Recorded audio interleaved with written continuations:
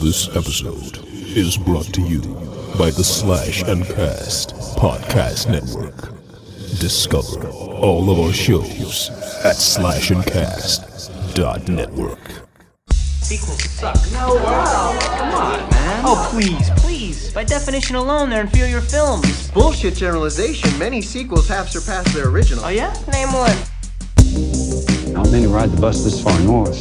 You're running away from something?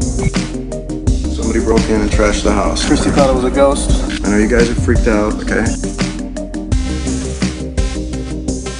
How does it feel living in a haunted house? If there's something here that would like to communicate with us, we're all ears. Speak up. I don't know about magic. I was called it the Shining. And that'll be a wrap. The sequel discussion to be continued. Something inhuman. Something that's taken a blasphemous form to attack my faith. Look, there is no other way. When I was a kid, there was a place. Am I talking to the spirit that's oppressing this family? Number one, the body count is always bigger. Number two, death scenes are always much more elaborate. And number three, if you want your sequel to become a franchise, never, ever... All right, let's get started. Hello, welcome to the Conjecturing Horrors podcast. With me is Laura. Hello there. And Greg. Hey guys. And I'm your host, Rob. How you guys doing tonight? Doing well. Doing good. A little spooked, good? but we survived. A little spooky tonight? Yeah. How's the gold room? Is the gold room even spookier then? Gold room's okay. I don't know. Yeah. I don't know if you knew this, Laura, but I installed 4 cameras in here to capture things while we're out of the room. Capture all the paranormal activity from the 1900s. We'll review the footage. I feel like the gold room is our safe place, you know? I don't know. All I know is I've been seeing a shit ton of babies crawling all over the place, so I don't know what's going on. I don't know. These are ghost babies. One of them had a bear hat on. I don't know what's happening right now. They're all drinking. One of them's probably your baby. Oh, that's true. One of them probably is my baby. I think Lloyd's serving them. I don't think there's an age. Nobody cars in the gold room, do they? No, definitely. No shorts, no age limit. You guys, we talked about this last episode. That's right. No all rules. All the no prohibitions rules. are just tossed out. Yeah. You got a bunch of spooky drunk babies crawling around. This is going to be a rough episode, guys. Oh, man. Oh, that's funny. But before we get in a little bit farther, we got to talk about our new Sequel September intro music that I think Greg created, or I don't know if it was Greg, if it was DJ Grave.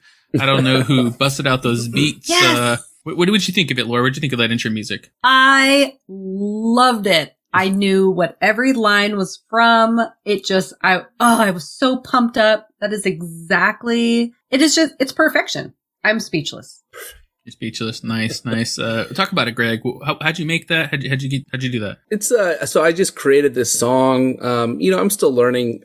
There's a program on my phone. It's called GarageBand that gives you a bunch of different instruments and beats to work from. And you can just kind of, really, the possibilities are endless. So I put together this, kind of musical number with a bunch of different quotes from the movies that we're going to be reviewing this month. Sequel movies and a little bit of sequel talk, obviously from our masterpiece Scream 2 that we're going to be looking at. And I don't know if it's next week or the week after that, but I had a fun time making it as I do with all the stuff that we do. Yeah, it's super dope, man. It's super dope. I love the beat, love all the references. It's really cool, man. It's really cool. I'm actually, a little behind the scenes here. After we all listened to it, I messaged Greg and said, like, dude, you got to start working on a new intro music for us for next year, for 2022 when we come back for season 3. Shit. That'll be super cool. I am totally down for that. Like I said, I don't know. Is it you, Greg? Is it Graves? Is it No Heartbeats Inc.? What do you got going on, man?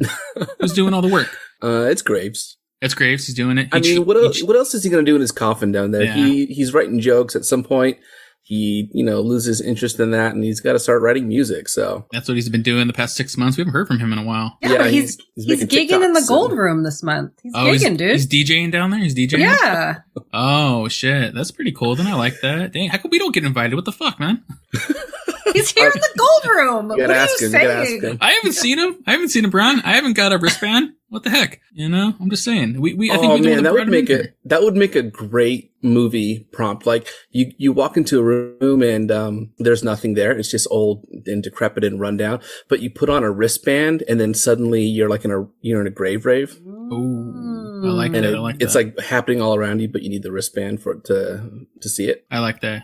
Great. Yeah, you just need to get the VIP, man. There we go. I like it. We'll work on that. Let's see. What do we got here? Yeah, on to, like I said, this week, Sequel September. We got new intro music for it. This week we are doing 2010's Paranormal Activity 2, which of course is a sequel to the first movie, which we reviewed back on episode 23. So let's see what we're wearing tonight. Well, we are. I don't know what's going to happen right now. Laura, what do you got going on? I have reprised my role as Katie. I kept the white tank top with the giant blood splatter stain. And so I've put that on again, and I've got a little baby with me, a little raw baby. Yeah, I know. It's anybody listening, just picture a baby, and then it has my face on it. So I'm a baby. I have a pacifier in my mouth, but you spit it out. There we go. I spit the pacifier out.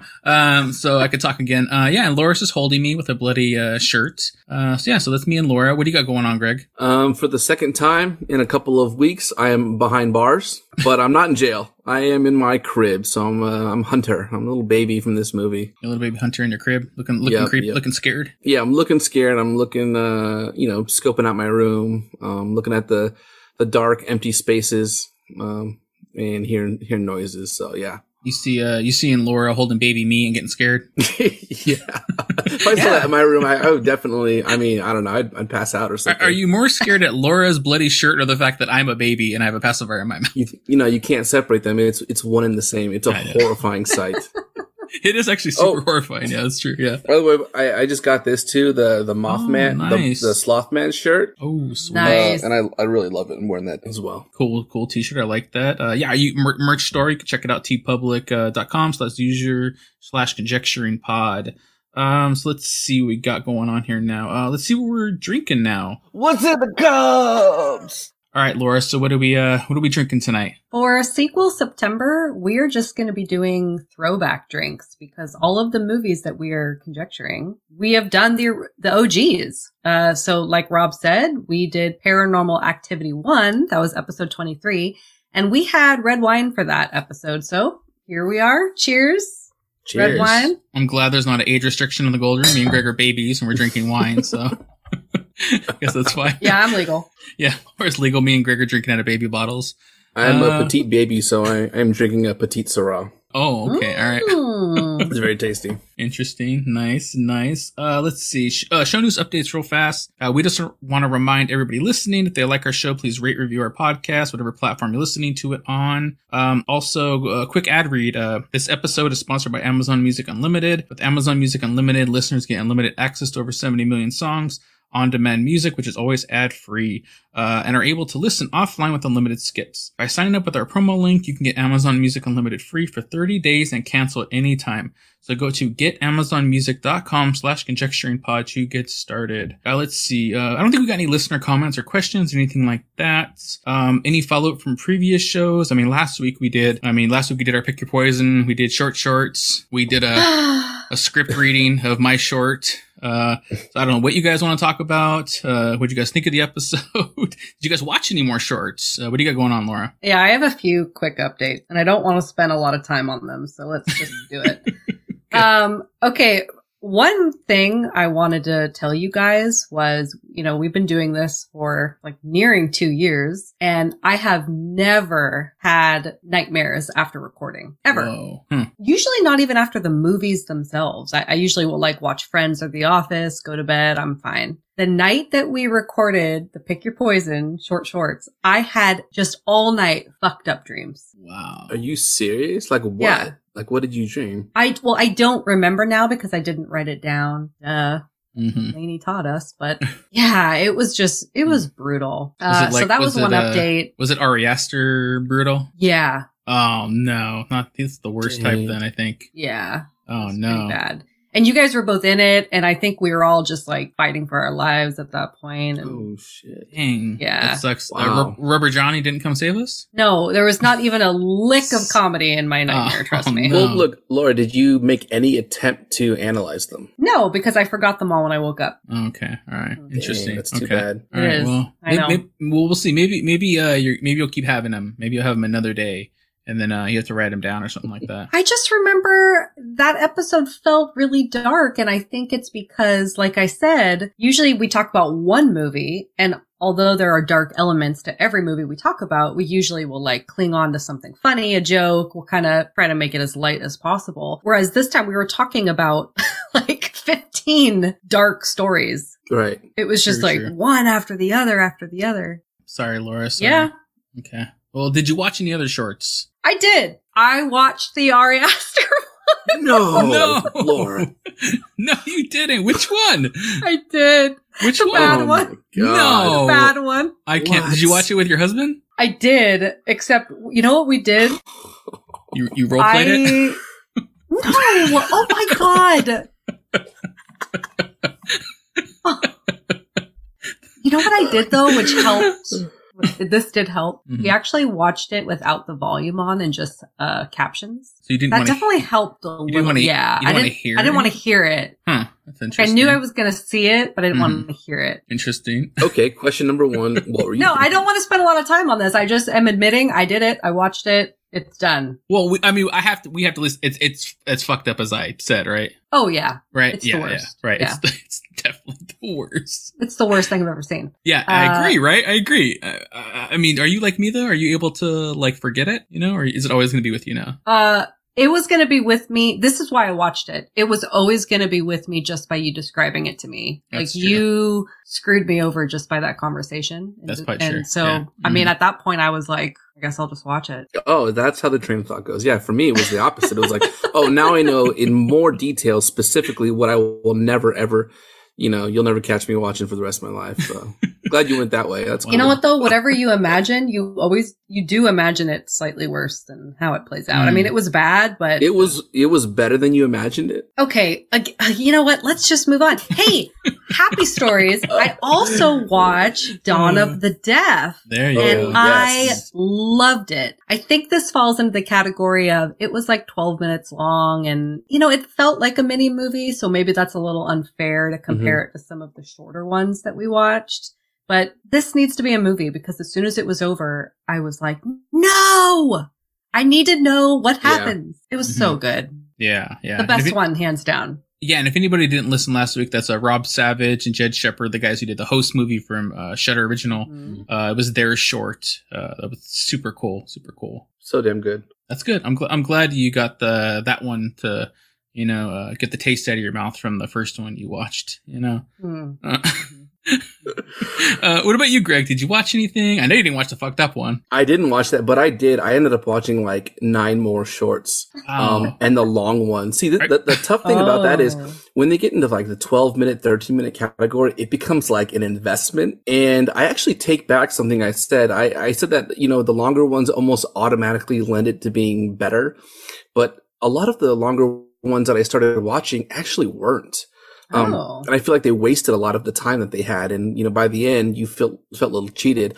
All very fair shorts, but two that I wanted to point out were the ones that I sent you guys, but I don't think you watched them. Alone Time and Stucco. Mm-hmm. I thought those were really good for being sort of a longer short. So, yeah, I had a really good time talking about those. And I feel like there's so many out there. I discovered like there are channels on YouTube where they collect these and they compile these and they arrange them and post them. So there's so much. I feel like, in a year or so, maybe we could reprise this, and look at some other ones that we haven't seen yet, because there's definitely some noteworthy ones out there, that we haven't watched. So, yeah.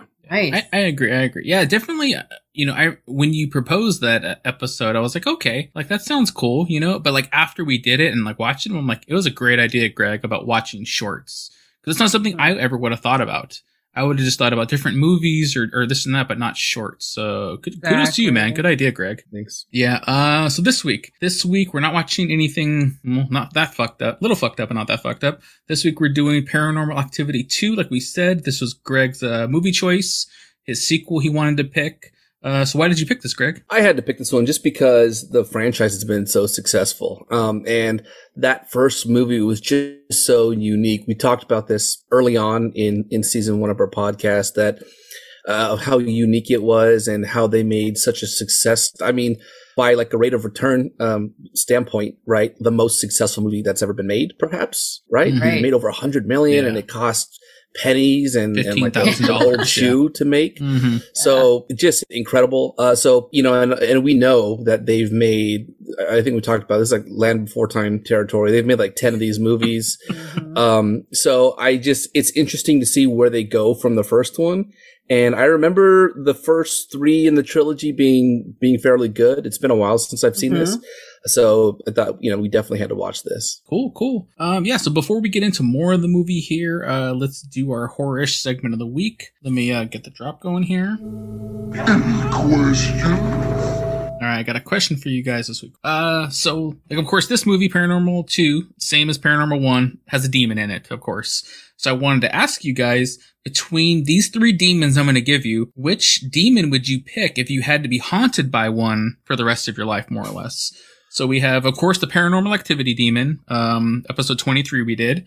The Host demon from Host, she had our original Host, episode 29 we did. And then you have the Lipstick demon from Insidious, episode 75 we did. So you got the Paranormal Activity demon, the Host demon, and then Lipstick demon, grinding away at his nails or whatever he was doing in Insidious. So which one, Laura's just shaking her head. Laura, so which one would you pick if you had to pick one to be haunted by for the rest of your life? I mean, you're probably dying in 5 minutes anyway, so. Right. There is no right answer here. No. They all suck. I am doomed with all of them. So at this point, I guess I'm just going to pick the one that I'm the least scared of. And that would be the Host demon. Interesting. That's the one you're least scared of? Yeah, I think that I was the least afraid of that entity visually. I know I make fun of Lipstick Demon, but all that shit with the further, I'm not messing with that. Hell no. No, that's not happening. And yeah, the Paranormal Activity movies horrify me. I mean, Hosted too, but this just... No. Mm-mm. That's kind of crazy, dude, because, like, this is, like, an interesting thing for me, because to me, it's like, these 3 visually are opposites of each other. So, Lipstick Demon, you fully see him, and he's kind of ridiculous looking lipstick and this and that, and, like, a hooves, and then Host Demon, you get glimpses of him, and then Paranormal, you actually don't ever see it, technically. So, like, it's very interesting when you break these 3 down, like, it's like a degrading, like, step, which one are you going to pick? One you literally can't see at all, one you somewhat see, and then one that's just out there, and it's ridiculous. I'm fascinated, Laura, that you picked the middle one, the one that you see sometimes, but you don't fully see him in all his glory, Yeah, I mean, I think you're onto something there. That could be why. Like I said, I can't explain why. I just am like, I don't know. You don't know. And the fact that it's over technology, which I know I'm still fucked. He went after all of them anyway, regardless of that. But just seems like an entryway I'm possibly able to avoid if I'm able to. I don't know. Interesting. Yeah. Okay. All right. It wasn't the fact there was shots in that one they were drinking? All right. You got me. I just want to have a good time before my last time, That's funny. What about you, Greg? Which one are you picking? I don't know. Like maybe this is almost sounds like a blatant contradiction with what you said earlier with the Ari Aster short, Laura, because that one you said sometimes the things that you don't see are worse, right? So in this case, you would think that the paranormal ghost, or rather the demon or the Host demon, would be worse because you can't see it, and your imagination would be maybe running wild with what it is. Like for me, that's kind of what it is I can't see it. I don't know what it is. It's terrifying, but I'm going to say, and I'm going to use the same rationale as Gothica in terms of I want the best chance to survive. And I think that the paranormal ghost and the Host ghost, they are more willing to interject themselves into the human life and start messing with stuff more and more aggressively, very rapidly too. Like they're willing to fuck shit up and take what they want, instantly. The Insidious one, I feel like, I don't know. Yeah. What is he doing? Spinning yarn in his attic? I mean, he's cool. Just, he wants a body to inhabit, but he's going to go through the process of the further, which I agree with you, Laura. That is a terrifying prospect to have to go through that in order to save yourself. And I don't know, maybe at one time I probably wouldn't be willing to do that. But if I'm thinking chance of survival, like I will brave the further and confront him and bring my, what's that astral plane self back to the real world, if that means surviving him. So I'm going to choose the Insidious demon. Lipstick, what's it called? Lipstick demon? Lipstick guy? demon. Yeah. Lipstick demon. What if you just show up, Greg, wearing lipstick too? He just put lipstick all over your face. Can't beat him, join him. Yeah, I mean that might appease him if I came in with like lipstick all over my face. Lipstick Greg, I like it. Yeah. Lipstick Greg, oh no. I like that. That's another t-shirt we could design. Singing the song when I walk in, and that's true. Don't do it. I think that's what you got to do is you have to scare that you have to out creep the demon. Like I'm going to come in with lipstick, singing the songs. He's like, oh shit. He's like, I don't want to inhabit that body. Yeah, that's true. Yeah, for me, I think, I think I'm going paranormal. I think I'm going to go the paranormal activity demon. No. But what I'm going to do is I'm going to take Greg's advice from episode 23 and just go homeless. I'm just going to live in a cardboard box. I mean, what's the worst they can do? Like Greg said, tip over my box, like Laura shaking her head. You don't like that answer, Laura? There is literally chicken feet prints in like flour. You're gonna mess with that. You're gonna wake up in your box. He can't drag you down those stairs. He's just gonna drag you out of the box and that's it. Yeah, I'll just roll back into a box until he bites his thigh, and then that's it. Now he's in a box. Bit. I mean, but in that case, Rob, because you don't have access to like medical supplies, you'll probably die from infection before you die of the haunting. So, and that's what we want. Yeah, true. Yeah. Well, we know this is a no-win situation, guys. I'm just saying. Definitely no win. I was going to try Greg's theory and see if it worked out, but I got a disease, so sadly didn't work out. Yeah, if anybody wants to email us in, let us know what demon they would pick to be haunted by. You can email us conjecturingpod@gmail.com. Or hit us up Twitter, Instagram @conjecturingpod, or leave us a voicemail on our website, podpage.com/conjecturingpod. Leave a demonic voicemail on our website. Yeah, that's what we want people to do. Yeah, exactly. Yeah. All right. So let's get to the movie now. So let's get to the movie. It's time to put the baby to bed. Let's put the baby to bed. Put Greg in his crib. Put me down. Laura, you got to put me down now. Put me in my crib too. There you go. Pat my back. Don't forget to burp me from the wine. Let's see here. So we're doing Paranormal Activity 2, like we said. Spoiler warning, of course. 2010 film. Director Todd Williams. He did The Cell. Budget of this movie, $3 million. Yeah. So we just talked about it. The original one, I think, was $15,000 and then $3 million. I mean, I don't know where, $2.5 million went in this movie. I don't either. They look very similar to me. These were no-name actors too, I thought. These weren't it's not like Brad Pitt's in there, Well, maybe not, but still, maybe like there's a demand for payment now because they know it's going to be so successful. You got to. I mean, I don't know. I'm guessing that's true. They do have to pay them. We talked in the original episode that they only paid Micah and Katie like $500. $500. So maybe part 2, they're in this movie, of course, they come back in this movie. So maybe they were like, hey, here's money for kind of both sequels. We feel bad that we didn't pay you shit for the first one. So that's true. Maybe that's what it was. Still $3 million, box office, $177 million.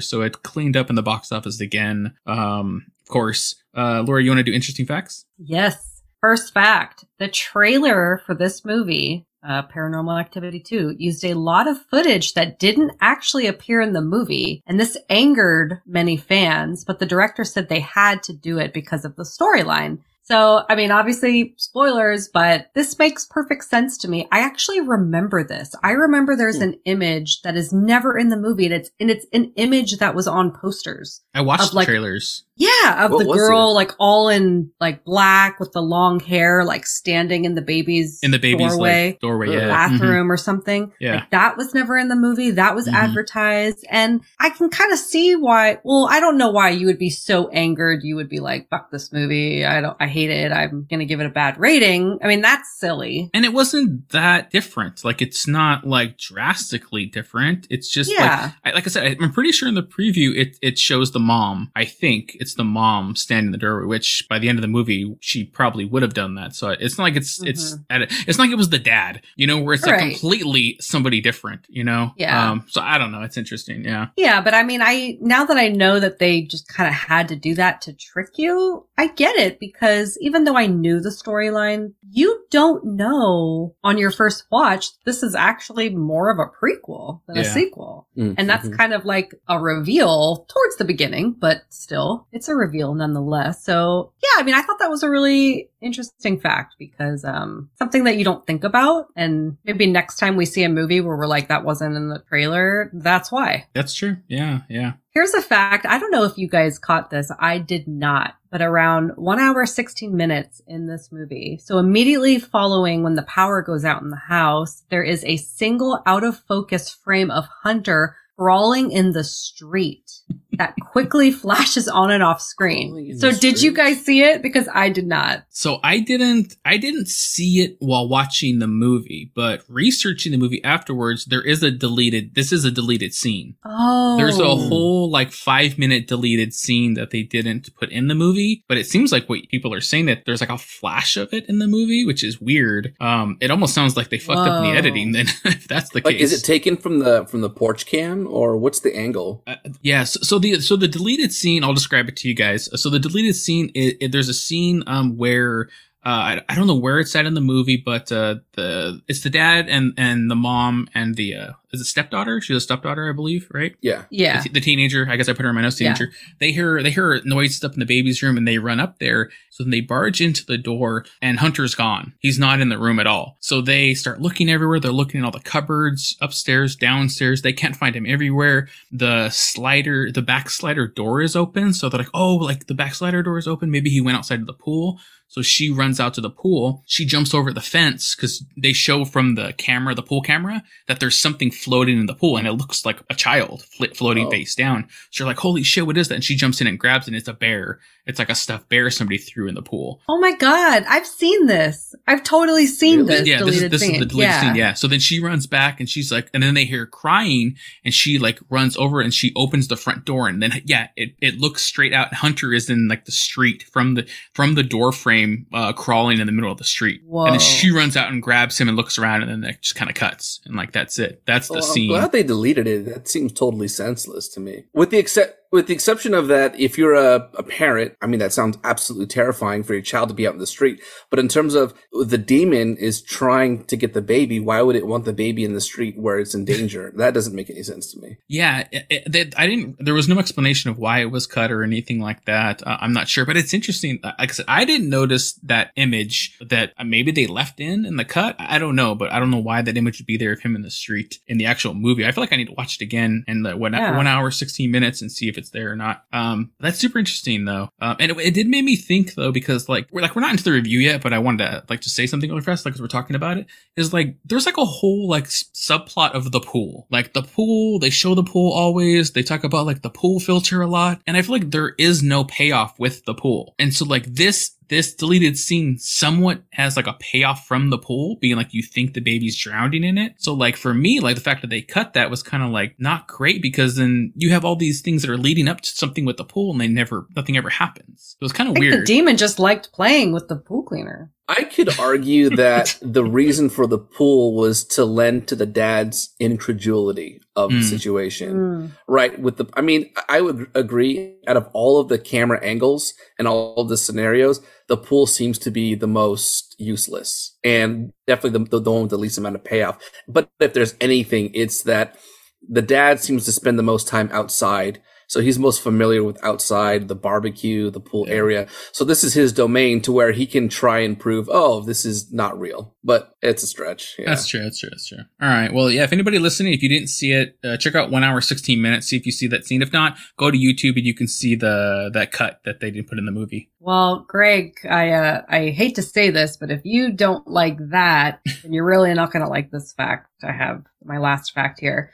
So just like the OG Paranormal Activity, it's been confirmed that there was an alternate ending to this film as well. Of course there was, yeah. And in that ending, Katie kills baby Hunter by breaking his neck. Oh. And according to the website, Bogbit, it was never shown to the public eye because it was claimed as too violent. Yeah, no shit.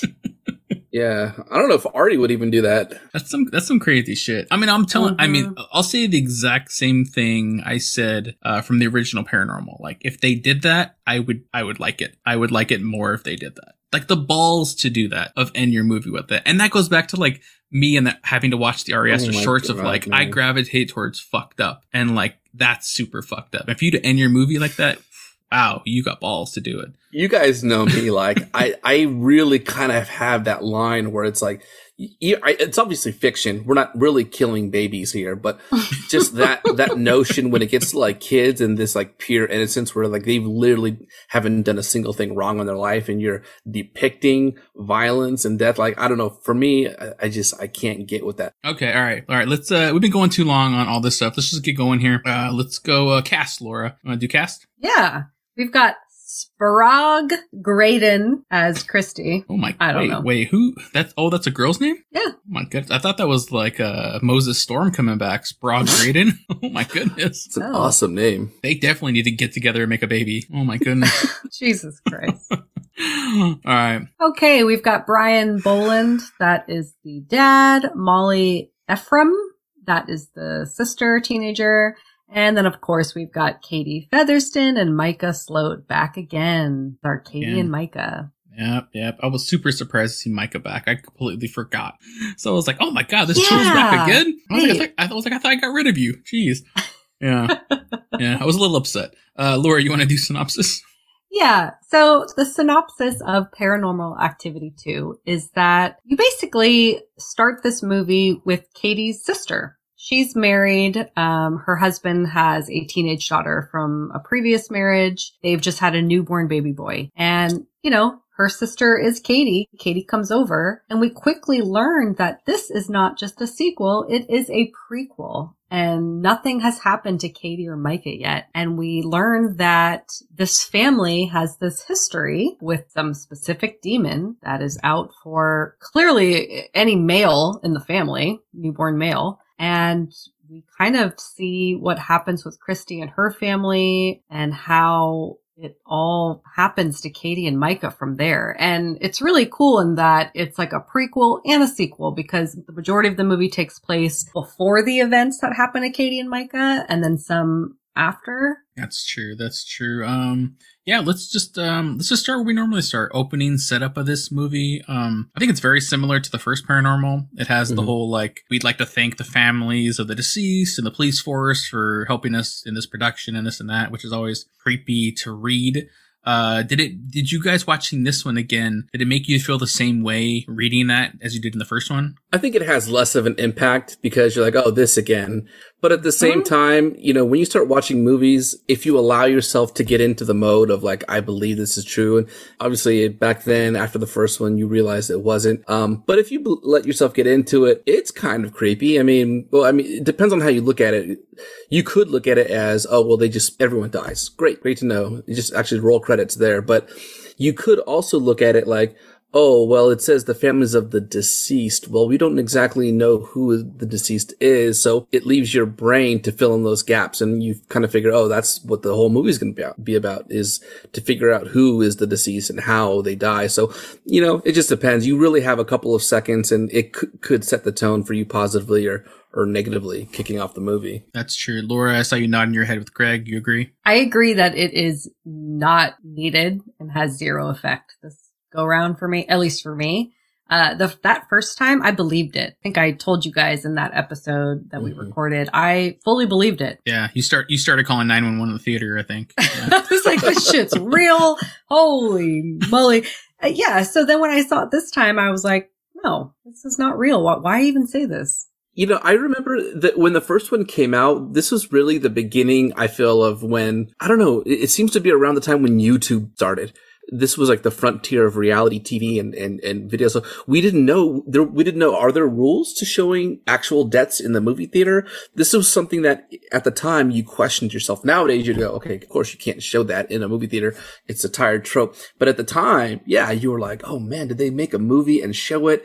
Did they censor some stuff to where it could be possible that they're showing it? Like you said, Rob, am I going to have to call 911 because no one's reporting these missing people? So that was interesting then. But yeah, I mean, I don't know if it works the second time. That's true. That's true. I know I was going to ask you guys too. Originally when we did Paranormal 1, of course, in that review, you guys both said you saw it in theaters. You remember those experiences. Do you guys remember seeing this in theaters? Mm-hmm. Yeah. What was that take coming in watching the second one now in the theater with people, like you said, already knowing kind of like, oh, it's not real? I think there was still just as much energy, actually, and real or not. I mean, it's still really scary. And, if this kind of thing gets you, then the first 3 or 4 movies are still going to get you. Yeah. What about you, Greg, watching this in the theater back then? Oh man, my theater was insane. I remember I was at the very, very last row at the top. And if the first movie got a little bit of buzz because of the test audience thing, after the success of the first one, the second one was insane, almost to an annoying degree to where there were just a bunch of teenagers like yelling and talking and hitting each other and all this stuff. Anytime there was something scary about to happen, I started like throwing popcorn at some people right in front of me. And oh my God. Wow. I mean, because they were like ruining the scenes, but it was, I agree, like the energy at the time was probably like the most excited I've seen a crowd for a horror movie like ever in my life. This part too. Oh, that's pretty cool. That's pretty cool.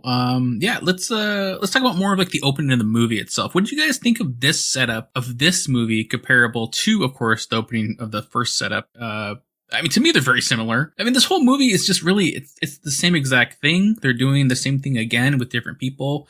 But what did you think of this one particularly in the opening setup, establishing kind of the family, this new family you're following? What do you think, Laura? Yeah, I liked it. I agree. I think it's very similar to the first one. Same vibe, basically same story, just different characters, but I still liked it. I thought it was fun to see what I thought was just like a brand new family. There's 2 kids. There's a baby. Like, how is that going to work?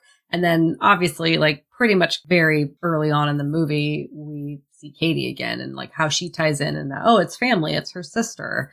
So I thought it was great. My only gripe, and I think I mentioned this with the first one, is I just don't know where all this money is coming from, you guys. Like, both these houses are gorgeous. I don't know what's happening. He's a king. Yeah. They're both all kings and queens, I guess. Yeah, that's true. No, you didn't catch, I mean, he owns a couple of Burger King chains, so. Is that what he real? said? Yeah, you guys didn't catch that? I didn't catch No, that. I When did he not say catch that. In the backyard, they were like talking, oh, well, aren't you the Burger King? And he goes, I don't own every single Burger King. I'm pretty sure he said that, so I think he's a restaurant owner. Oh, wow. I thought And they are ballers. Like, I thought he was just joking about, he was barbecuing burgers. So I thought like they were joking about being the Burger King. Not like actually I don't know restaurant. if I misinterpreted, but that's how I took that. I don't know. I have no idea. That just seems crazy. See, you were reaching for an explanation because they are ballers. Yeah. Everyone in this movie, it's just crazy. That's funny. That's funny. Greg, what did you think of like the opening note minus the burgers? To be honest, I loved the opening. They obviously can't duplicate, the scene for scene, the first one. The format is very similar, but in the first one, Mika was just interested in having a camera because you immediately understand that they're encountering paranormal things around the house. In this family, they're actually not. So it's just they bring their baby home and there's a little bit of home footage. In a split second, he's suddenly 2 years old or something. And then I think that it gets to the scene where their house is completely vandalized. I think this is almost like to the end of the opening that it gets, which I thought was a great setup to where, obviously the only missing item in the house was just this family heirloom or some kind of necklace. And I thought that this being the catalyst for installing the surveillance cameras around the house was a really great idea. Otherwise, it's very hard to rationalize. Is he like a camera, fanatic? He just loves his cameras. I think that you can't do that same thing. It's like, so this was, I think that mechanic did 2 things. One, it made you realize, okay, there's clearly a ghost in the house. Maybe they don't know it yet, but as an audience, you know it. And secondly, it gives you a great reason to install cameras in creepy spots around the house. So that was pretty awesome to me. Yeah, I totally agree. I wrote the same exact things in my notes of like using the trope of a burglary to have a reason to install cameras, which you're going to use for the rest of this movie visually, was genius. Really smart. It gives you the, you know, whatever you want to call it, you know, camcorder vibe, you know, you want in these type of movies, but giving it a little bit of a twist. Instead of a handheld camera, you're going with a security camera. I thought was a really smart way to do it. I really like that. I was confused too in the beginning, Greg, with you. Like, yeah, there's a baby. And then I'm like, wait, now who's this 2-year-old? I was like, at first I was like, are there 2 kids? How many kids are in this movie? I was like, and then I was just so confused in the beginning of this movie. And then when Katie and Micah show up, I'm like, what is happening? Where are we? Like, but wait, didn't you love though how the first time we see Katie, they're like, where's Micah? And she's like, oh, he didn't feel up to coming. So you're like, oh, cause he's dead. Because you thought it was happening after. Because you're exactly right, Laura. That added to my confusion of like, when is this? Like, because I'm like, when is this? When she says he's not there, I'm like, okay, wait, so this is after? And then he pops in. I'm like, what is happening in this movie? I was confused for the first like 45 minutes. See, I liked that. I liked it. Yeah, I didn't care ultimately because I'm like, I know it's probably going to get solved, and it's because you more hate about Mika. Well, I do hate him. That's true. Once he shows up, I'm like, you douchebag. What are you doing here again?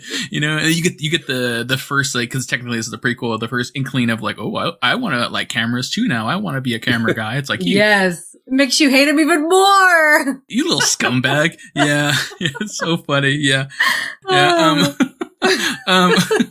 Let's talk about characters and acting. This is one thing we had like a slight gripe with in the original because they aren't great actors in the original one. They were pretty good for having like an improvised script. But what did you guys think of the characters and acting in this movie? Like I said, having more of a budget, maybe these are legit actors. I think they probably found who had like a track record, not a Craigslist ad or whatever they did back in the day.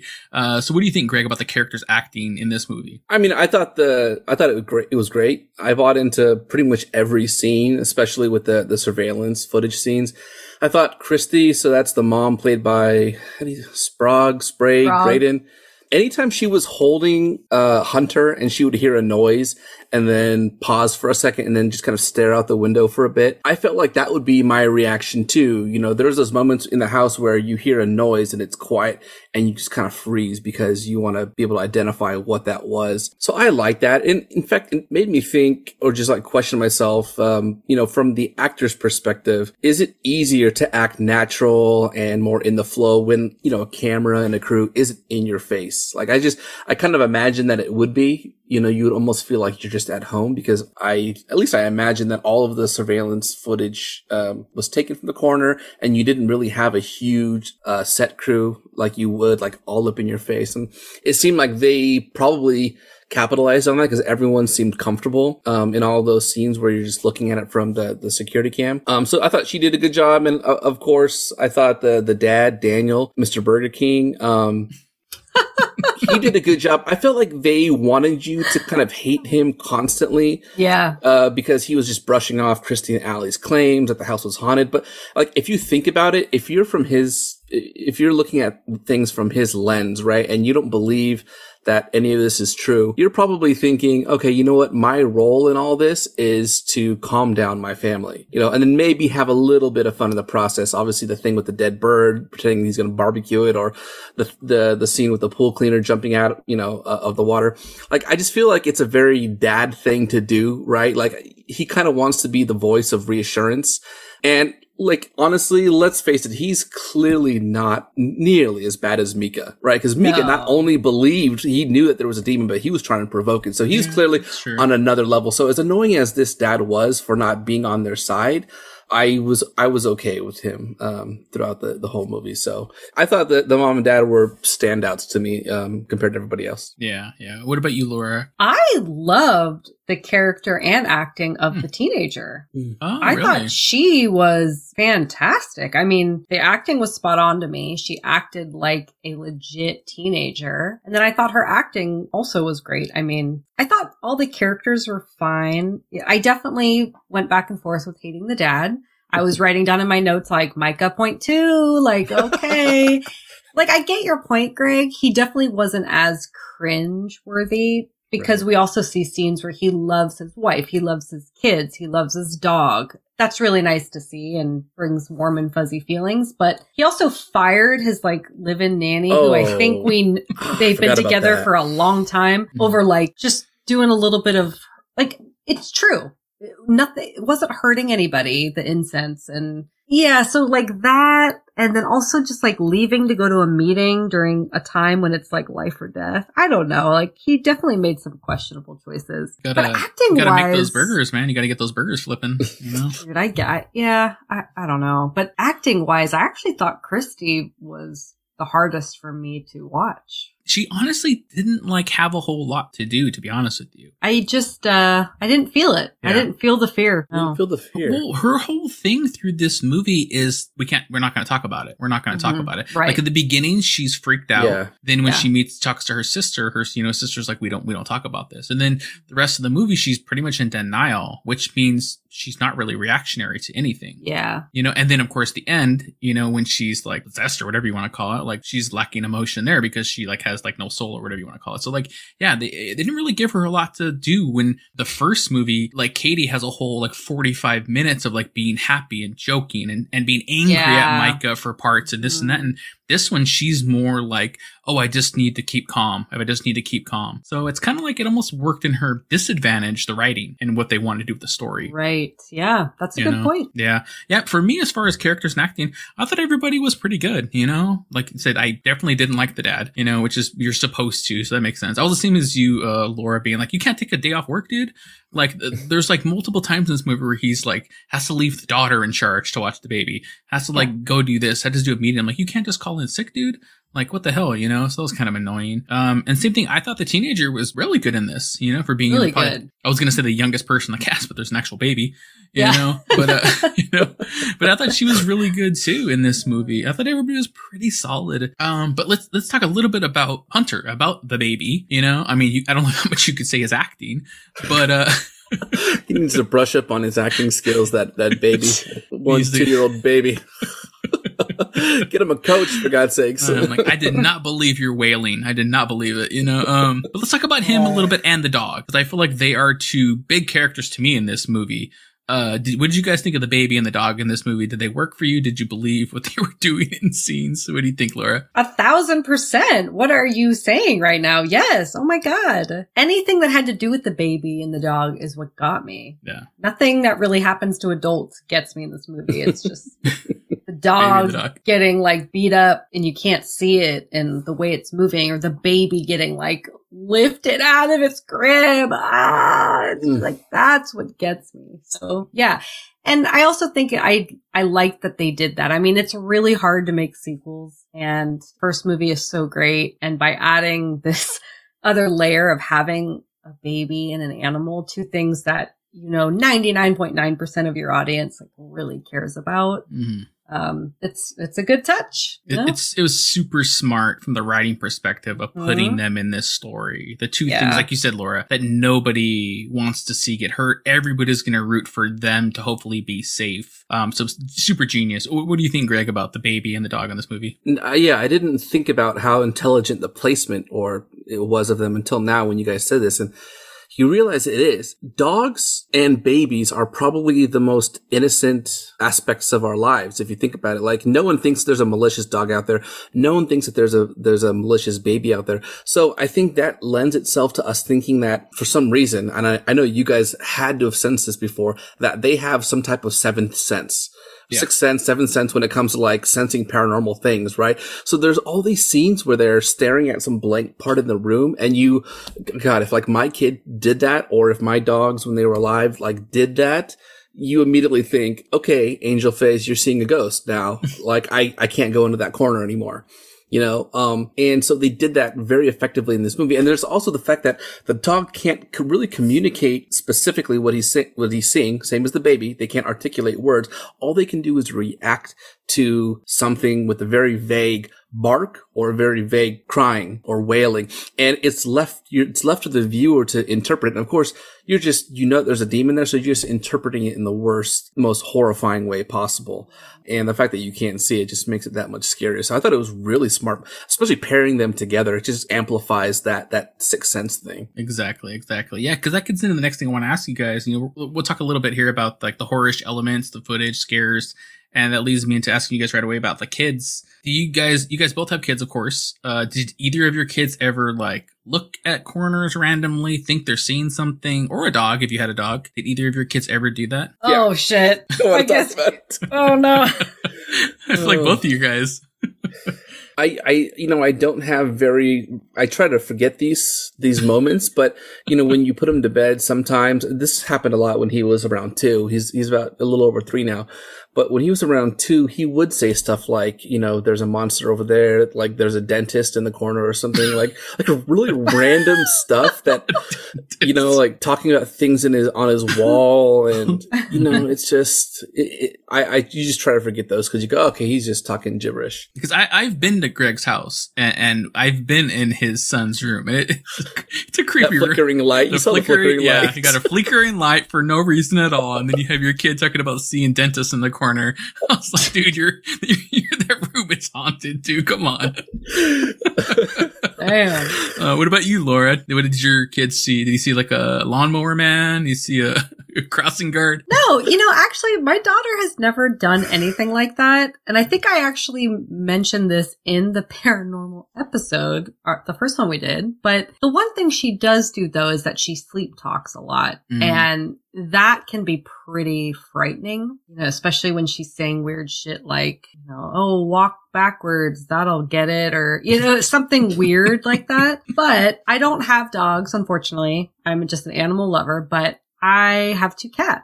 And this was actually a few years ago, different cat. One cat was the same, one cat was different. But we were briefly staying with my parents in one of their old houses. And the cats would just stare at this one corner in the ceiling.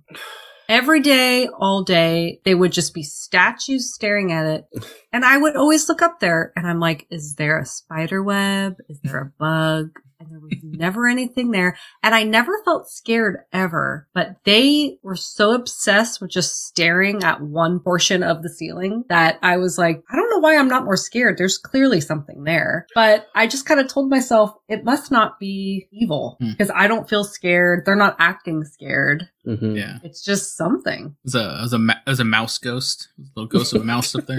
I don't know. It was really bizarre though. The fact that both of them, if it was just one, I would have said, okay, well, one of your cats is, your cat's psycho or something. But the fact that it's both, they can't share a common delusion. So they're both seeing something that's there. Yeah, exactly. Crazy. Yeah. I don't think my son ever did anything like Greg seeing a dentist in the corner or anything like that. I mean, the only thing I can remember is like in the house I grew up in with my parents. I think I said this in the original Paranormal Activity episode that we have like one room that's like seems like haunted, and we had like a beagle, and we have had multiple dogs over the years, like a German Shepherd, and they would all like multiple dogs, over decades that would just always bark into one corner, and it's like, come on, no. So there was definitely something, I was unlike Laura. I was shitting my pants. I wasn't like, oh, it's fine, I was scared. So wait, do your parents still live there? They still live there. Yeah.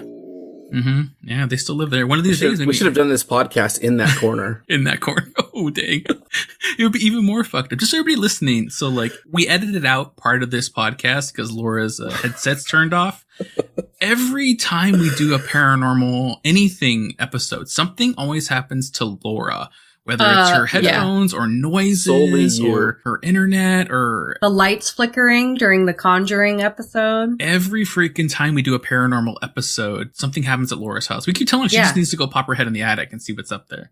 No, but I did just remember something. So I watched Paranormal 2. It was on like Stars or something, right? I've watched other shows since then. My daughter is in our bedroom. She says, I want to watch Paw Patrol. That's her favorite show right now. And I'm like, cool, that's on Prime. I go to turn on Prime. Prime's not Stars. I hit the Paw Patrol button. The episode looks like it's starting. It freezes. And then all of a sudden, Paranormal 2, halfway through the movie, the scene where the girl, the teenager is like in the dark and her eyes are glowing and she's freaking out, comes on and is playing. And I am doing all sorts of crap with my remote. I'm pressing every button. My daughter's like, this is scary. What is this?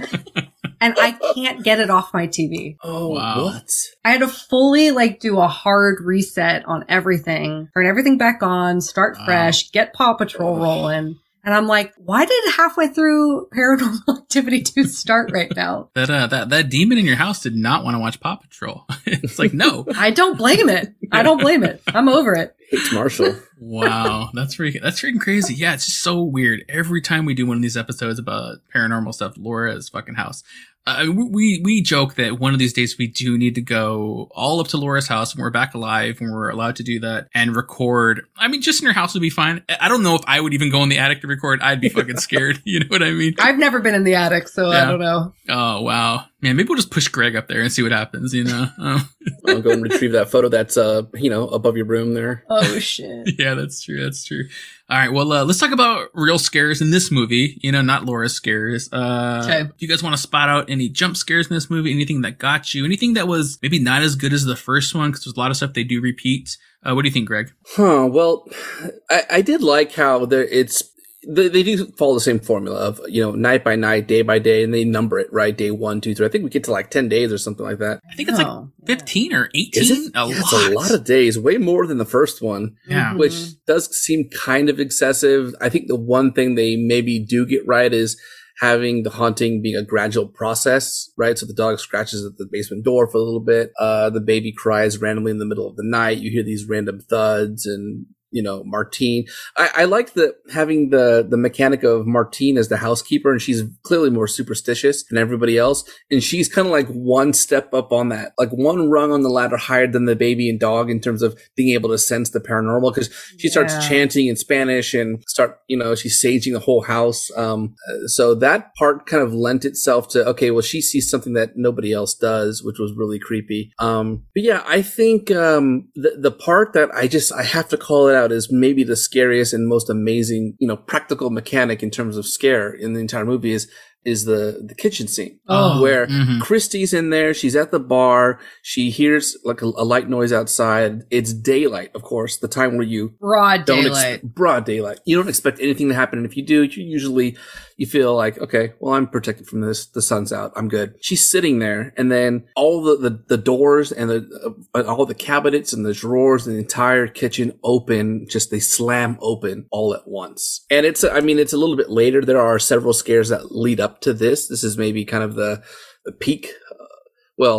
Second to the peak in terms of scares that aren't really hurting people. And that one I thought was amazing. I don't know how they did that. They probably had a bunch of different sensors and things in the background, but it looked very practical, especially from the camera's angle. It just looked so natural to me. I love that. Yeah. That is a really good one. It's a really good one. The fact that it's a day, it makes it even more fucked up that it's in the daytime, What about you, Laura? Do you want to spot out anything creepy, you saw in this movie? Yeah. I have to say, just to follow up with what you said, Greg, that scene scared me the most on the first and second watch of this movie. And it's all I remember about this movie. Yeah. So on this watch, I wasn't as scared because I knew it was coming, but it was definitely a heavy scene. For me though, you guys, it's every scene where someone is being dragged. The baby out of the crib, the mom, and she wasn't, dude, it's one thing when Katie got pulled, in the first movie, but in this one with Christy, she got pulled high speed. This thing was I'm about to fuck you up. It really pulled her down the stairs really fast. This is the demon in its prime. It's fresh and ready to go. The second, technically the first movie's a sequel. So, he was a little tired by then. Oh, that one made me jump. But the baby being pulled out of the crib made me make some noises. I was oh my God, no. Yeah. I love it, but I hate it. Yeah. Mm-hmm. In the first Paranormal, when she got pulled out, if you guys remember, the camera was from the room. So you see her get pulled out of bed and out of the room when the door closes. you don't really get the aftermath of that. This one, they almost like extend that scene because you got the camera mounted high up in the living room. You see her get pulled down the stairs, which probably happened to Katie too, but here you actually see it going down the stairs, and she's trying to grab on to anything that she can, and she's like screaming like, let me go. It is so jarring. Yeah, I mean, for me, like I said in the first Paranormal Activity, just like the first time the door slightly moves, I'm like, oh my God. You know, and it's just like it still works. It still works on me. A door just barely moving.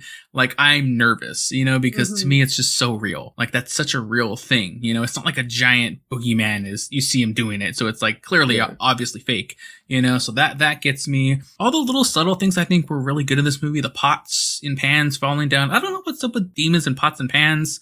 Like fucking Host movie, they're doing pots and pans. Like, was this guy like a ex-chef in the day or something like that? He was cooking in hell. Like, what's up with pots and pans, you know?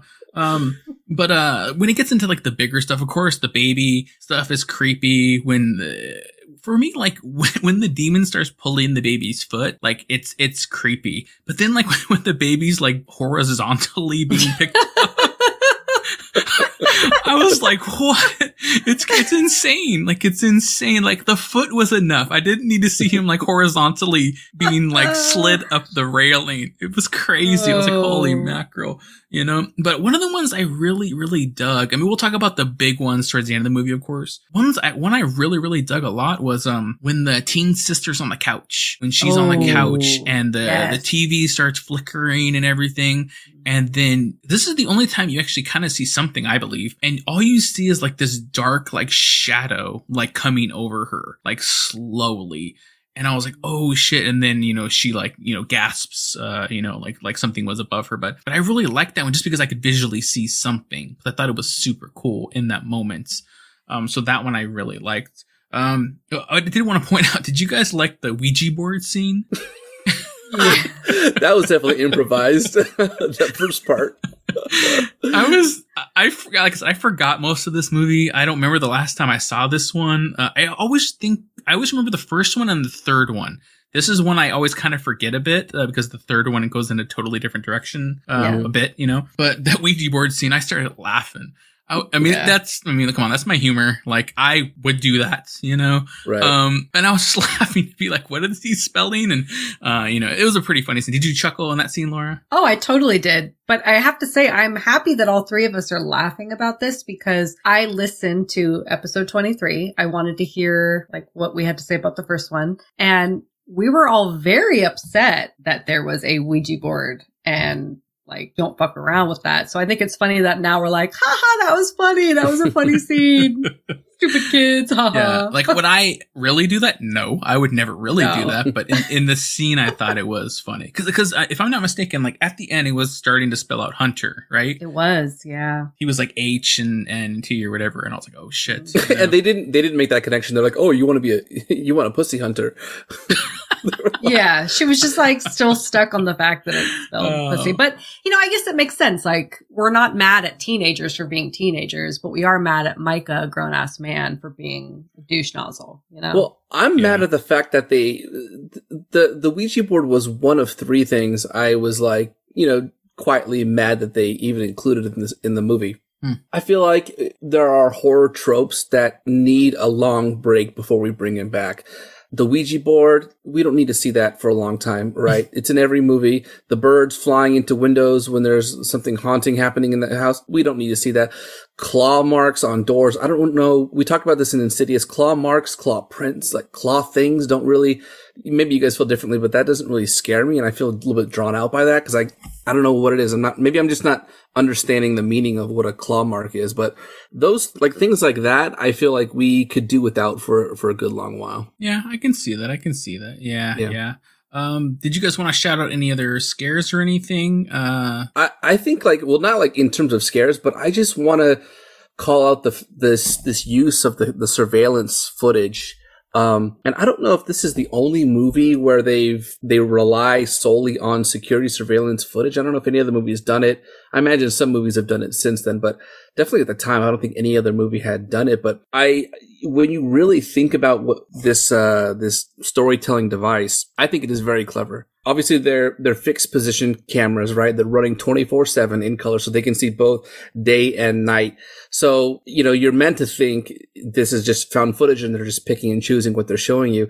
So the thing is that they are installed in such a perfect position and angle in each room or area to where, one, you can see every part of the room, right? And two, you can see what the characters don't see. Like, things that are on the corner, things behind them, especially in the living room shot where you can see kind of the kitchen a little bit to the left and then the living room front entry area to the right. Things are happening on one side that the characters can't see on the other. And I think it's great because, the scenes are really drawn out in the sense of like it's raw footage, right? So I don't know, after like 10 seconds, I started to like settle into each scene and look at my eyes would like wander and look at things, and I would expected certain things to move or objects on the table. I was like, oh, that moved.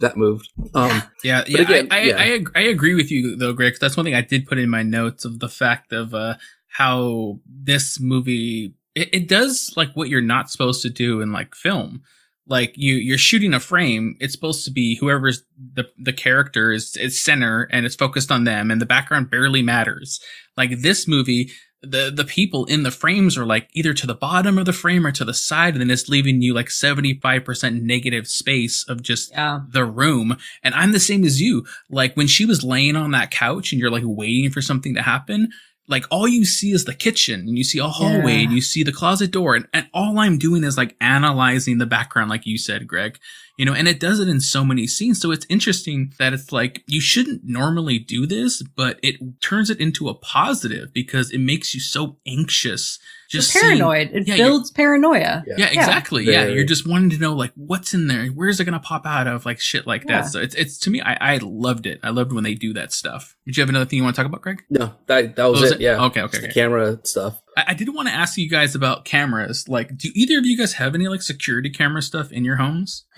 That's funny you say that because we have cat cams, which are security cameras, but we only turn them on when we go on vacation because you can leave cats for like up to a week, honestly, with like dry food and litter and tons of water or whatever. But we'll like have them on in case of an emergency. What is a cat cam? Just so we can check on them. No, I don't know what it is. It's literally a security camera inside the home, and it like you can just look at it during the day and see what they're doing, or you can even have it alert you if they like walk by. I think what Greg is asking, like, is it like a little like baby monitor you put on like shelves? Is it mounted in the ceilings like this movie? Well, like what makes it a cat camera versus just a camera? It's just a camera. It's actually just a camera, I guess. Then, yeah. You call it a cat camera because you have cats.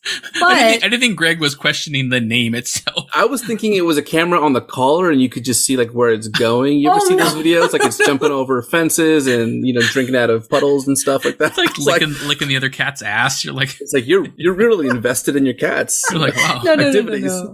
No, I just do it if we're going to be gone for a while because I just, we've got some people that live nearby and we're like, in case of emergency, like they could come by, Yeah. But anyway, so we do have these like interior cameras. To me, they're never on unless we're gone anyway. But, Brooks, my husband, wanted us to get fake outdoor cameras. People do that. Like, let's just get fake cheap ones so people think our home is secure, even though it's not. Yeah. But then on a Black Friday, I found out that the real ones are actually not that expensive. So this last November, we bought them. You guys, our house is so secure now. We have cameras like the front gate, the back gate, and I am daily checking the footage. Really? Yeah, like I'm obsessed. Oh, and you're not afraid you're going to see something? Because that's my big question with this of like watching these movies, especially this one with like the cameras they put in your home security cameras. Like I don't have any and I never want them now. Like I don't want to see what's happening when I'm not there. I don't want to know what the ghost is doing when I'm not home.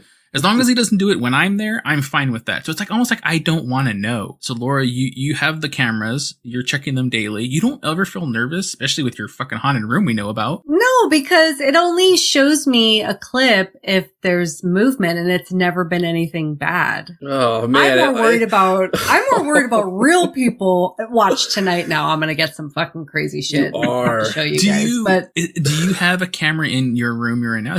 Because normally you record from... One of the cat cams is technically in this bedroom, but it's unplugged and put away in like a drawer somewhere right now. Tonight, can you please plug it in and just kind of see what you record overnight, Laura? See, you are a little nervous, right? You are a little nervous. This is right? like the whole question of like, if you're stuck in the middle of the ocean and you're floating, do you want goggles to be able to see what's underneath you? Oh, you know what I mean? true. It's like, oh fuck. This is where I think, like, Laura, that question just really upset me. Oh my god, I am shooketh. She turned into a ghost. She's a spirit now. Laura, let me ask you this. Okay, here's a scenario. You've let your in-laws take care of the cats for the weekend. You're at work. You get a notice that there's motion in your house. Are you looking at the footage? Fully knowing that it could be Pazuzu, hit face right up at the I've never thought it was camera. Pazuzu. We had this discussion on the original Paranormal. Laura's not super paranormal believer. Yeah, I think you paranormal I am balls. a little bit. You are but not. yeah, I don't think it's happening to me though. Yes. That's the difference. She's delusional and self-centered, so that's why she doesn't think it's happening to her. Even though we've had like 10 episodes where it's clearly her house that's happening to. But got Laura. But for me, like, I'm a super believer. Like, I wouldn't say I'm super believer because I know people that are really believers that think they can like see them and stuff. And I don't think I'm that, but I'm the type that like, I don't want to see it because I believe I would see something. Greg, where do you align? I first of all, I'm still stuck on the cat cam thing.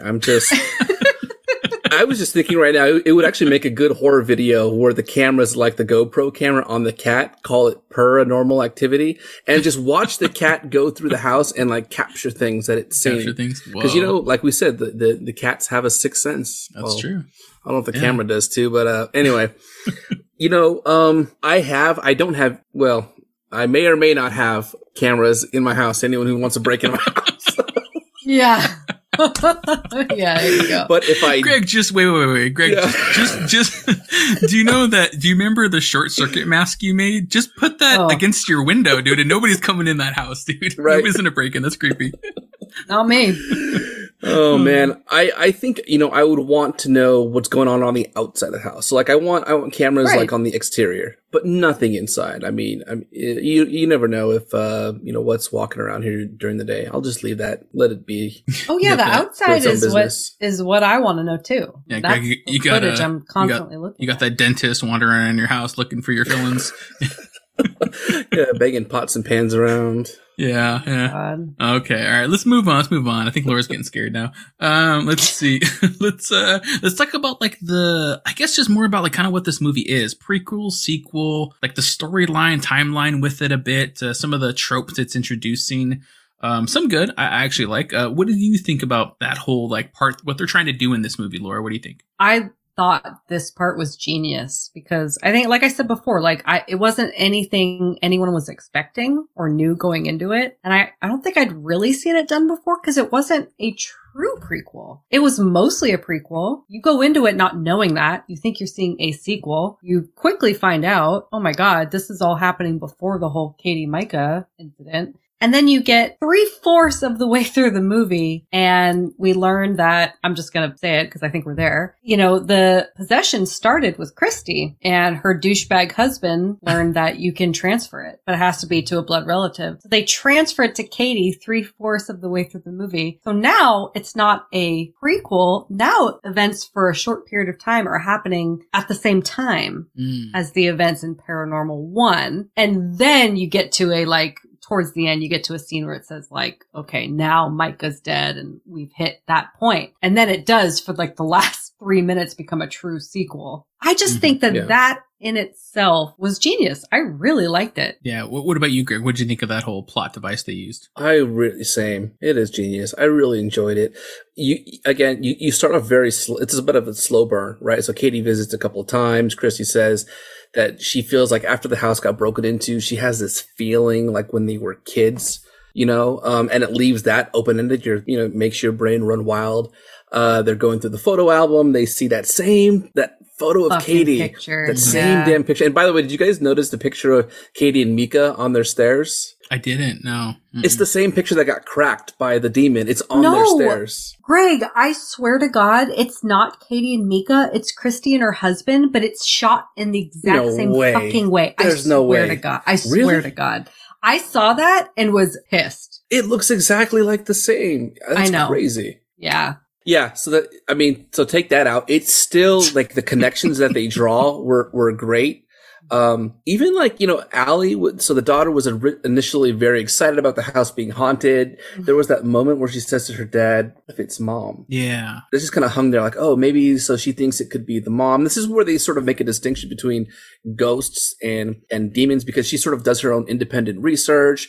And this is similar to like what Mika goes through in the first one. And she realizes that, okay, well, because of the persistence and the increasing aggression of this spirit, whatever you want to call it, it's probably a demon, right? Which it has malicious intent, and it's something you don't want to mess with, as opposed to a ghost, which is just like, Casper, maybe cooking some eggs on a pot or something. But the whole thing is like, I don't know if they even thought about this, after, while they created the first movie, but if they didn't, it makes it even more genius, the way that they were able to flesh out the story.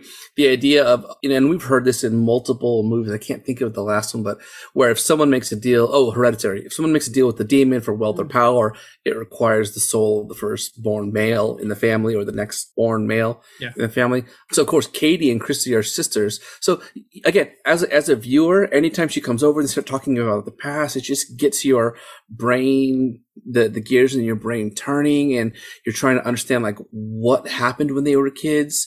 Katie was saying that, they don't remember much, but except that Christy was also very scared and upset. And I thought that was a very effective storytelling mechanic, because I feel like when we were kids, Rob, I'm sure you experienced this, we all developed some type of fuzzy, hazy memories that maybe we can't really place, especially ones that were very haunting or scary. So this mechanic kind of plays on, on that fear, and how you could interpret your memories as being valid hauntings. So they do a really good job of making you scared of that and connecting it to the first one. And given the fact that you go into this movie not knowing that it's connected, and then you start almost like you're the investigator here. You're like, oh, I see. Okay.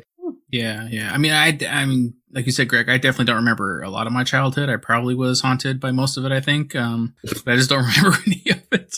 Yeah. But definitely, yeah, like you said, I really like the lore they're starting to build in this movie. With the next born son making a deal with the devil. What I like about it is like it's done subtly. It's not like hitting you over the head with like, here's what's going on, everybody. And it's very subtle. It's only like one scene where she's kind of researching it. And I like that because it's just giving you like a little bit of a tease of like what might be going on here. It's not like a plot in the movie.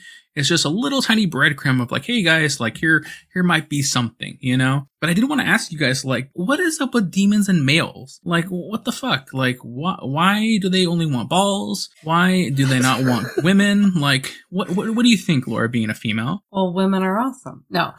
Okay, listen. Honestly, I think this kind of leads into what Greg was saying earlier. We keep seeing the same few things just over and over again. Wanting the firstborn male, the scratches, the Ouija boards, all of that. And the only thing I could think of is just that, like, there must be things somewhere from a long time ago that quote unquote say or prove that these things happened, and we've just hung on to them. And that's why they continuously are used in horror films, because it's like we all recognize that as like, oh shit, that's real. Yep. That's how it works. But then we don't question like, well, why? Right. Mm-hmm. Did we read the first, written piece of paper that said, or rock that said like, oh yeah, they left scratches at my door and then the demon came and got me? I mean, no.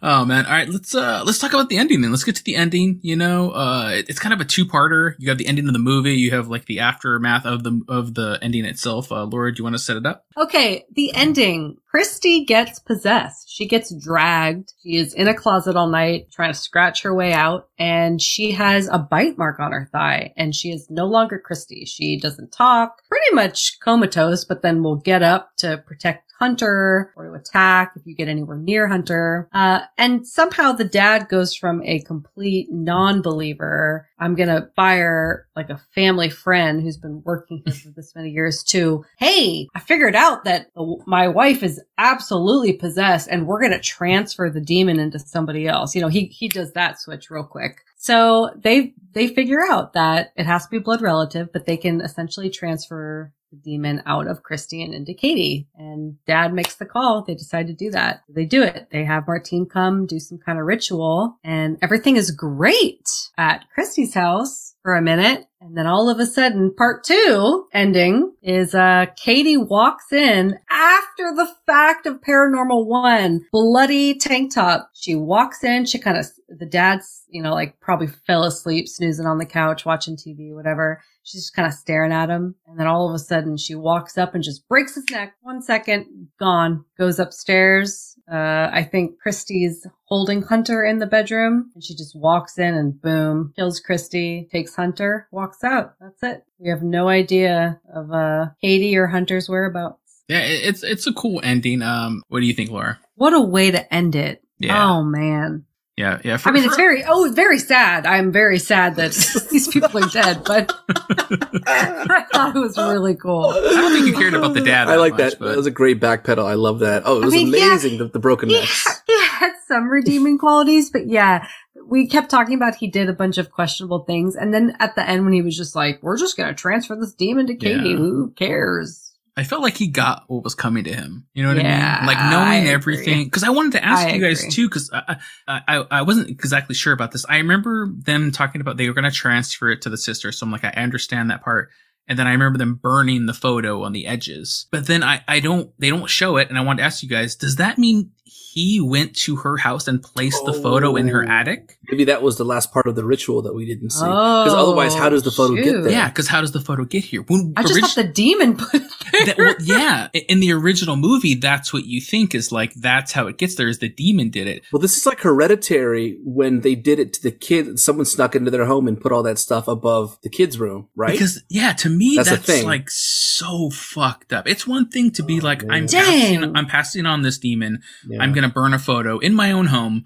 And if it's, you know, I mean, like, it's a ritual. I mean, like, who knows if it's going to work or not? He's believing in this. But to actually go into her home, I mean, he probably didn't break and enter. He probably went there when they were on vacation or something, and go into her attic and put it there. To me, that's like super fucked up. That's super intrusive to me. It's one thing to send a demon, but not go into her home, you know? So when he got his neck broken, I was like, you deserved it, fool. Well, you know, Rob, is he not just trying to look out for the safety of his son? He is. And that's like a dilemma I do have at the end of this movie. When he gets his neck broken, when he gets his neck broken, I'm like, yeah, you deserved it. But then, like, you think more of like, would you do that? What would you do? Yeah. Yeah. I mean, I'm not, I guess technically I'm not giving up my own sister. I'm giving up my sister-in-law, you know? I mean, you know, oh well, she's not a listener. It's okay.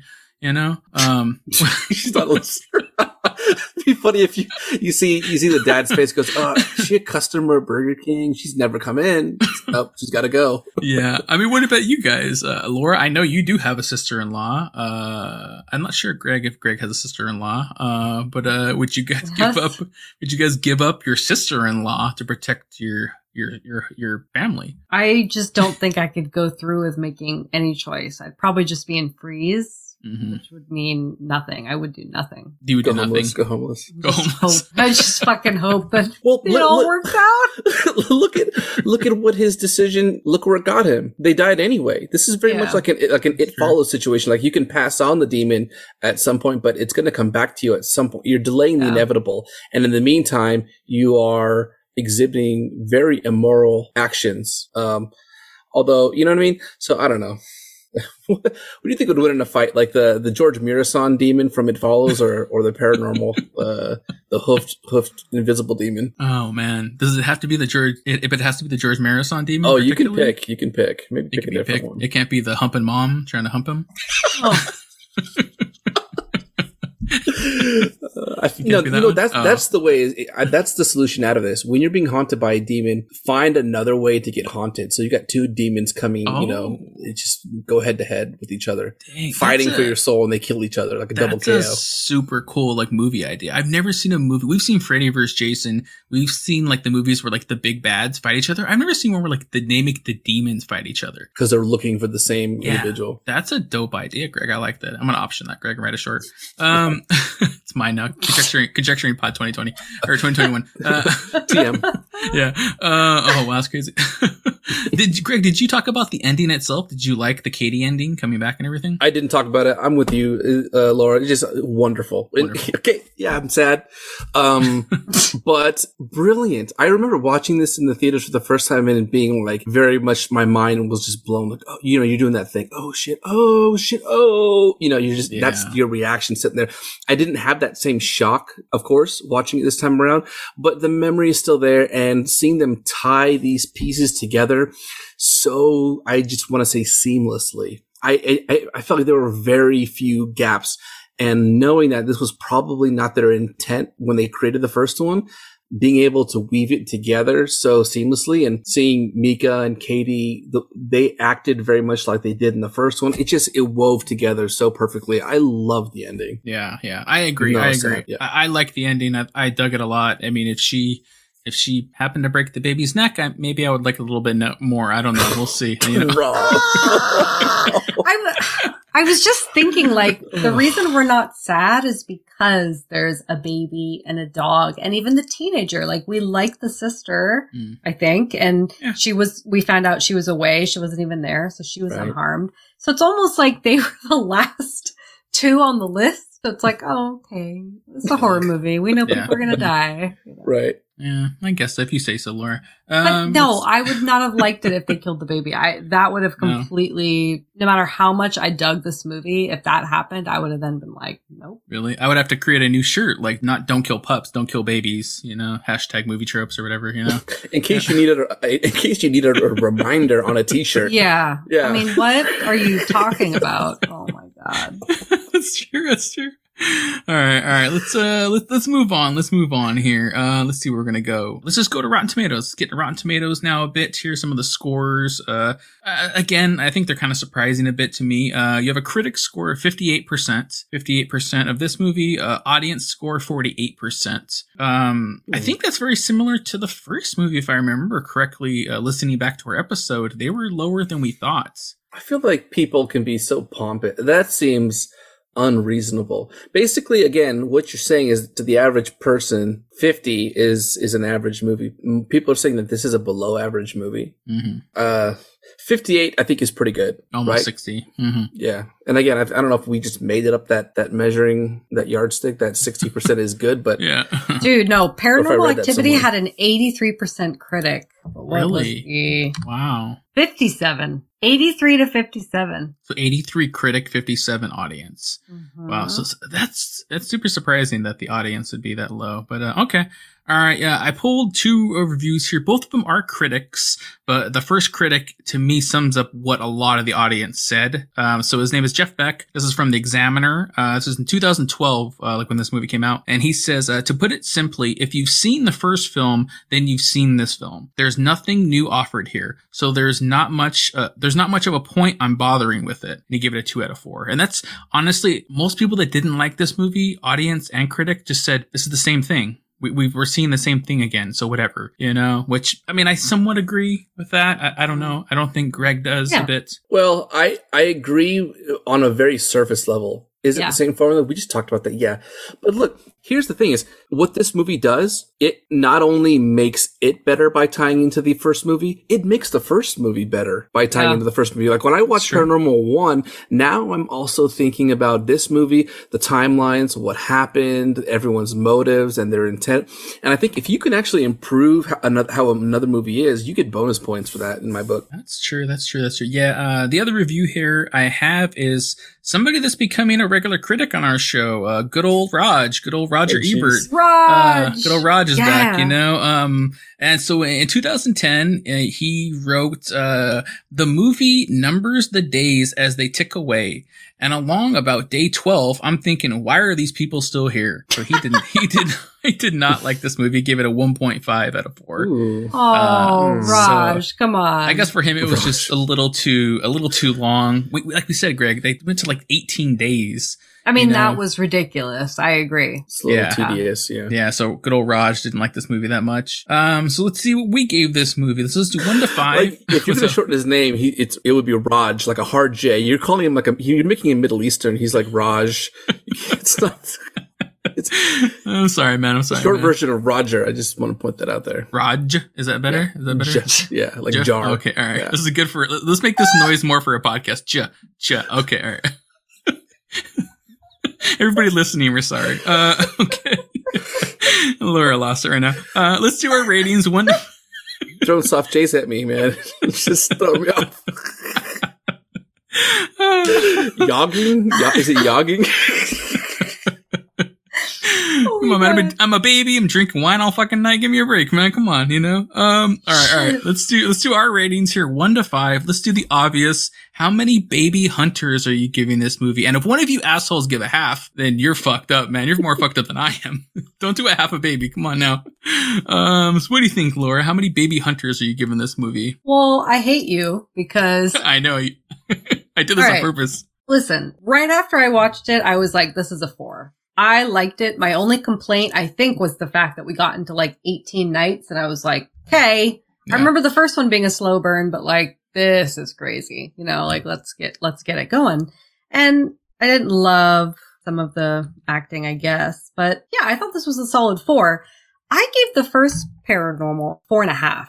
Mm-hmm. After talking to you guys, I almost feel like I like this more than I thought. So I was about to give it a 4.25. Wow. But I can't give it a fourth of a baby. You're not going to do that, You're Laura. really going to do this to me? It's his chippy. That he's... I mean, if you want to, Laura, I mean, you can gotta get creative. Maybe he doesn't have a hat on. Maybe he doesn't have any booties on. You know what? I got it. Yes. That kid had so much hair. Listen, that kid had so much hair. My daughter did not even have any hair until she was 2. This baby was 2 and had like luscious hair.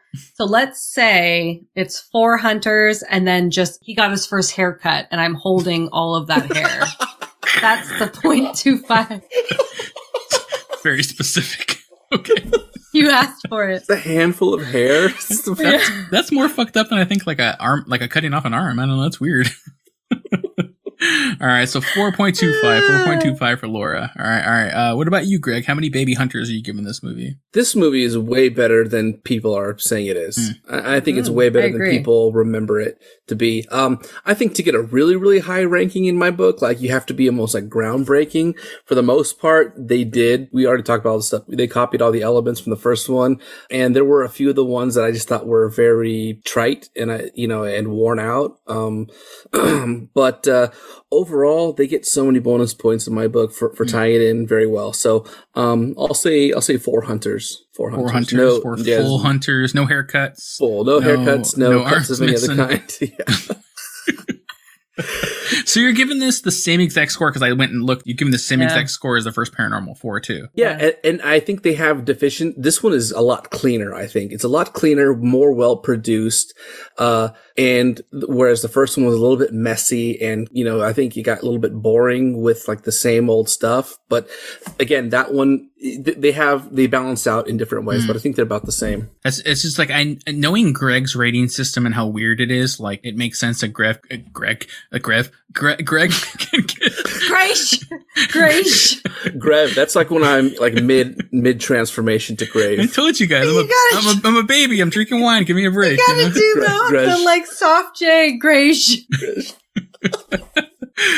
For me, like I said, Greg, doing his 4 and 4 makes total sense because his ratings like don't align normally like me and Laura, which are very linear. For me, I would not be able to give these movies exactly the same score. I'd have to say one is better or worse. And I think that's what Laura's doing with giving it a 2.5. Yes, exactly. So for me, Rob with a B,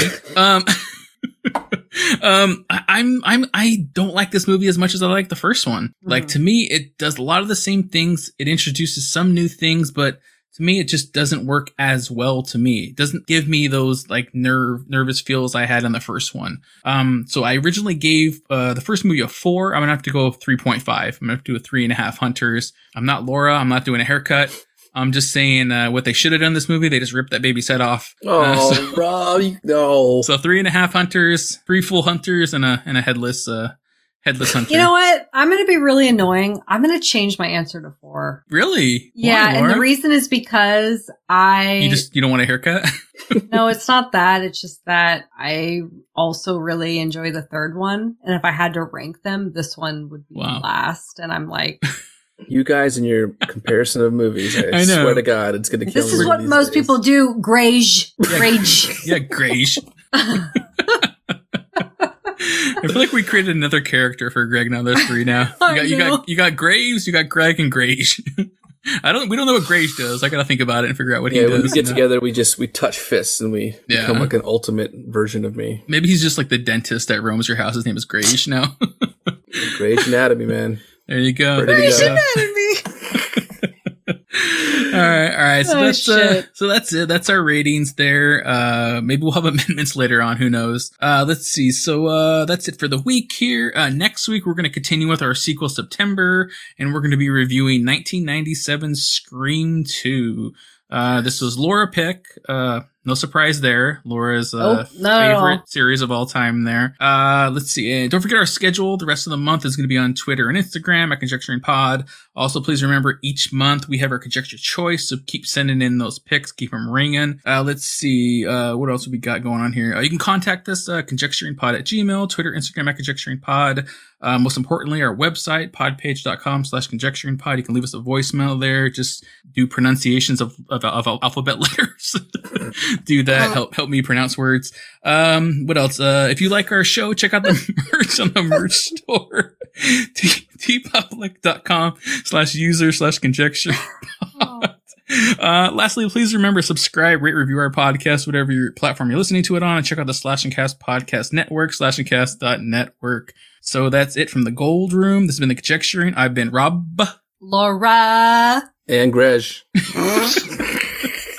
Yeah, until next time, remember, horror is subjective, so conjecture away. See ya. Bye-bye. Bye.